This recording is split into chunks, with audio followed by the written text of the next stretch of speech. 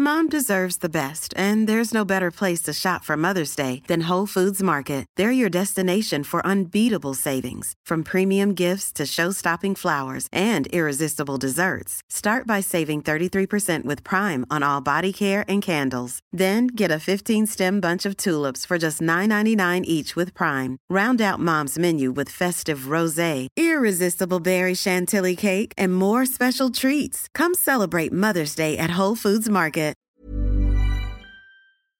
Today we've got a great malicious compliance story involving Mohawks. We'll get into that in a bit, but first, malicious compliance battle with high school teacher. Background: as I started high school, a new principal took over and decided to overhaul how everything worked. My freshman year got rid of the finals. Sophomore year, they turned classes 100% test-based grades. Also, letting students retake tests 3 times since grades dropped fast. Junior year, they made all tests graded on a 1 to 5 basis instead of A to F, where class grades were still A to F.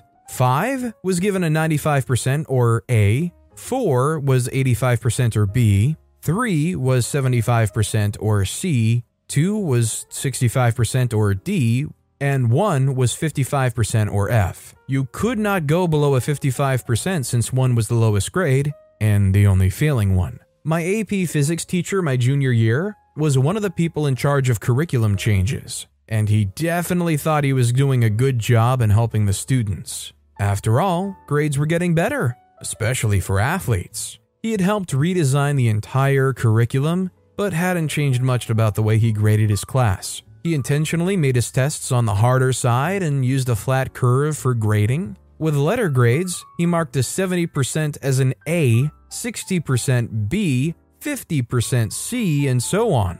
He decided to maintain these percentage cutoffs when he transitioned to the 1 to 5 scale. If any of you have taken an advanced science class, you know lab reports are typically a big portion of the class and likely caused you many hours of work, mostly doing tedious things like formatting equations in Microsoft Word. I hated doing lab reports. Thanks to my teacher's new curriculum, lab reports could not be a part of your grade without being part of your test. His solution was to make lab reports equal to 10% of your test grade, but it was graded independently, also on a 1 to 5 basis. The lowest score you could get was a 1, or 55%. I quickly realized that even if I turned in nothing for my lab report, I would be given a 55% instead of a 0 and would still get 5.5% of my test grade when I only needed 70% for an A. Losing 4.5% of my test seemed like a worthy sacrifice. Cue malicious compliance. For the first few reports of the year, I turned in nothing for my report.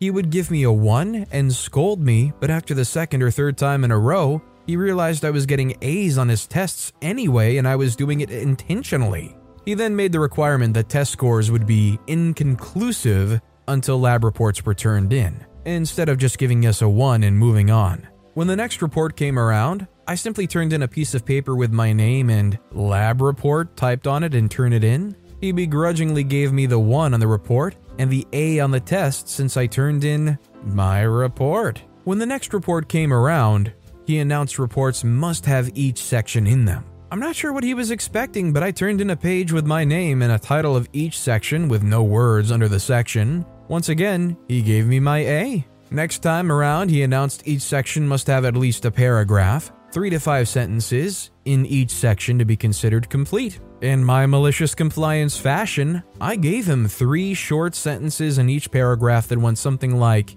"This is my introduction paragraph. It must be at least 3 sentences long. This is 3 sentences." Got my A. The last time he changed the rules, he announced with a smug face while looking in my direction that there was a 5-page requirement, and text had to pertain to the subject at hand. I proceeded to Google a wiki article pertaining to the experiment, copy and pasted 5 pages of text, and cited Wikipedia to not get hit with plagiarism. I got my A, and he either gave up coming up with more rules or realized he wasn't going to win the battle. Fallout? The next year, he changed the entire school's curriculum to include a system of obedience scores to punish students for not completing work, even if the work isn't graded. I have another malicious compliance story bending those rules to fit my agenda for anyone interested. How much do you guys want to bet that OP was not the only one doing this? I mean, this system was so exploitable, there had to be more people other than just OP doing this.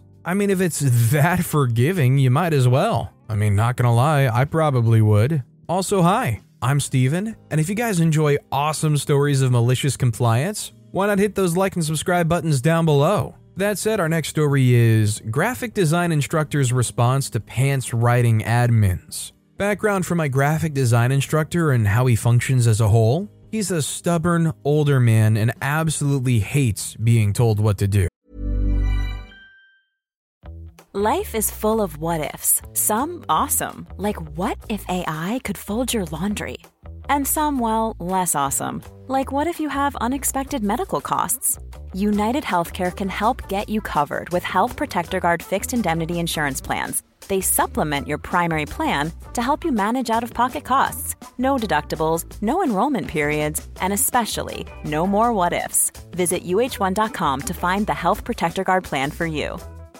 Mom deserves the best, and there's no better place to shop for Mother's Day than Whole Foods Market. They're your destination for unbeatable savings, from premium gifts to show-stopping flowers and irresistible desserts. Start by saving 33% with Prime on all body care and candles. Then get a 15-stem bunch of tulips for just $9.99 each with Prime. Round out Mom's menu with festive rosé, irresistible berry chantilly cake, and more special treats. Come celebrate Mother's Day at Whole Foods Market. Let's call him Goat. Goat has been at my school for around 14 years, and each year he's told any new admin at the school to leave him be because he will not jump through hoops for them. Fast forward to our malicious compliance moment. This year, a new principal and a whole new group of people have come in, and they're not used to Goat. They're used to willingly compliant teachers and scaring them into compliance. Now, I want to say last school year, the school had implemented a requirement for a today statement. Don't ask what it stands for. All that's important is it's an unnecessary acronym for the day's objective statement. And since last year had the admins that understood that Goat doesn't jump through hoops, they didn't give much flack for that. Now that we have new admins, they came in to review my class period. And since Goat doesn't have a today statement because it's a graphic design class and he doesn't really think that the today statement is necessary because the information Goat gives typically is pretty straightforward, design a logo for a standard pit bull kennel club that's gritty and intimidating, design your own resume for graphic design, etc., and Goat goes to explain to admin that my class is a practicum class, which is applying the skills you've learned and gained in a practical way. Taking client work is quite literally the lesson plan. Goat even gave the admin a copy of a logo prompt for a client when asked for the today's statement, which apparently wasn't good enough for the admin and influenced the rating for him. In response, he's printed out a today's statement, which read as follows. Today, we will be doing client work all day, every day, and the next day, and the next day. This is shortened because, well, you get the picture. I'll try and link a picture of it in the comments. Anyway, sorry for the atrocious writing. I just thought it was funny. Honestly, I'm surprised that there's not more teachers that are honestly treating it this way. I just feel like growing up, I've had plenty of teachers and instructors that, when it comes to this school spirit or sticking to the statement of the school, don't really care enough to pretend that they care. I mean, really, they're there to just do their job, right? Our next story is The Star-Spangled Banner. Back around 1970, I was stationed at Pearl Harbor at a submarine-based weapons shop in the U.S. Navy. The shop had its own calibration lab, which I, as an enlisted non-commissioned officer, managed. We were all on a 6-day duty rotation that meant I had to be on duty in the shop for 24 hours straight, despite weather, weekends, or anything else that might arise once every 6 days. On this particular Saturday afternoon/evening, I was there on my 24-hour duty day, and as coincidence would have it, my shop commanding officer was celebrating his promotion to Lieutenant JG. Therefore, I was assigned to help set up for the party, which would take place in a large equipment bay, perhaps 50 feet by 100 feet. Hey, it's Danny Pellegrino from Everything Iconic. Ready to upgrade your style game without blowing your budget? Check out Quince. They've got all the good stuff, shirts and polos, activewear, and fine leather goods, all at 50 to 80% less than other high-end brands. And the best part? They're all about safe, ethical, and responsible manufacturing. Get that luxury vibe without the luxury price tag. Hit up quince.com/upgrade for free shipping and 365-day returns on your next order. That's quince.com/upgrade. The cement floor had to be mopped, waxed, and polished, tables set up, etc. Since the shop PA system equipment was located in my calibration lab, one part of my duties was to plug it into a local radio station playing appropriate music. After completing the rest of the setup work, as a finishing touch, I set up the PA system and tuned it into an easy listening radio station suitable for senior officers and their wives. Picture in your mind something similar to the camp PA system in MASH. I then made myself suitably socially invisible for the duration of the party, alone in my lab, as the party commenced. A little later on, I found myself in the presence of said commanding officer, who ordered me to find a somewhat more lively and with it radio station. I was more than happy to oblige. I tuned the radio to the local hippie FM station. Remember that it's the 1970s, where the DJs often fell asleep or passed out between songs due to certain recreational chemicals.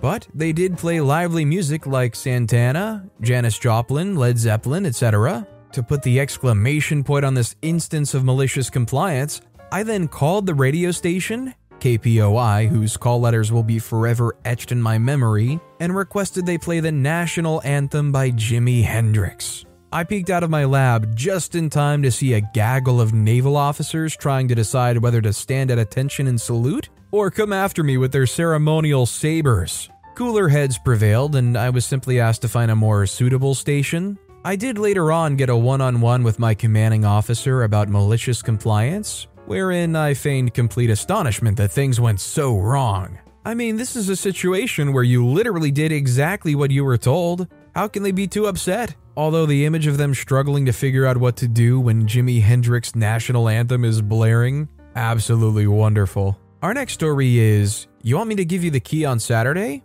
Sure I will. So this happened when I was a teenager, around 18 to 19, and I worked for this small bakery in my town. It's worth mentioning that I'm a woman. The owner was the worst man I've ever met. He had no business being around people, let alone managing employees. I was a key holder and the sole cashier of the store really early on. I was left alone to run the place and close it every day. He only gave us half-hour breaks for 10-hour shifts. He was racist and homophobic and frequently made fun of his employees so his buddies could laugh at us when they visited. I can go on and on about this man, but the best summary I can give is that I saw 2 people quit in their first day while working for him. I told him I was leaving 3 weeks in and gave him a week's notice. He, of course, complained about how unprofessional I, the teenager, was being. I also specifically told him that I will not work the next Saturday. My last day would be Friday. Now, I didn't want to work Saturday because that was sandwich day,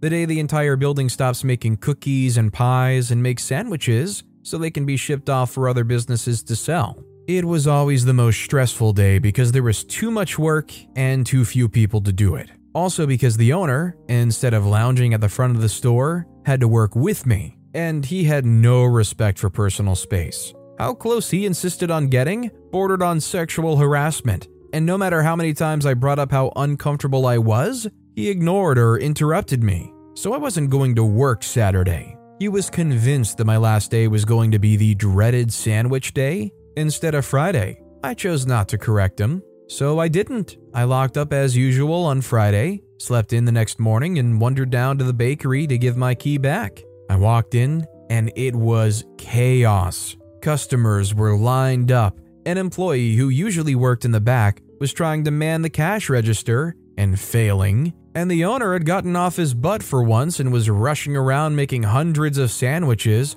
red in the face and swearing under his breath. I waved at him, but he made a point to look away from me. I put my key on the counter and walked out. He actually had to sell the bakery a few months later. Something about running out of people willing to work.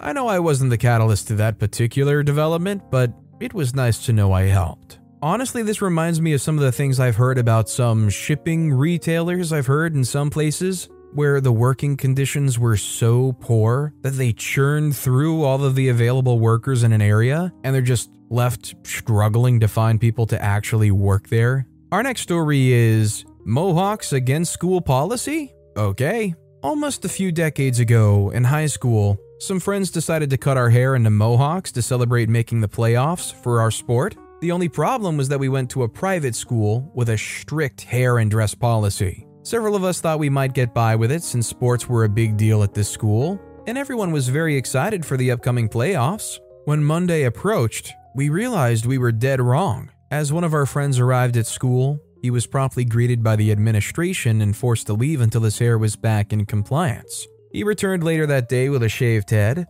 along with a few other friends who were also sent home. What was the policy, you might ask?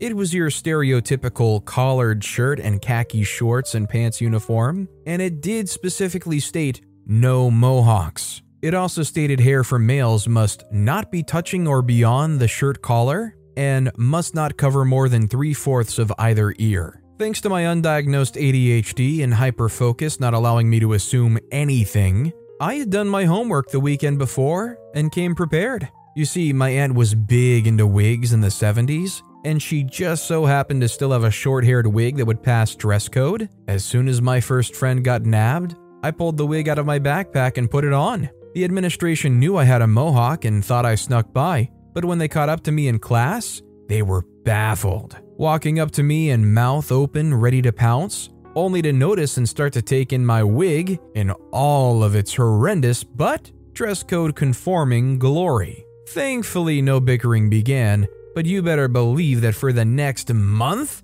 they checked on me daily. The season ended, I shaved my head, graduated, and thought that was the end. The next year at college, I got a text from a friend's mom who worked at the school. No words, just a picture. The new handbook now included 2 more words: no wigs. So while many have left positive, lasting effects on their school, I will always be the kid who malicious complianced his way to the creation of a new rule. Does anybody else think this new rule is horrendous? What about kids who have conditions and want to wear wigs because of that? Literally, this rule only stands to be no bad or obvious wigs, right? Because if you're wearing a wig and it looks good enough, they probably won't question it. But even for a private school, that's such a dumb rule, isn't it? But with that being said, that's all the time we have for today. Now, if you want to hear another awesome malicious compliance story, check out that video on the left. Or if you missed my latest video, check out that video on the right. That said, I'll see you all next time with some more stories.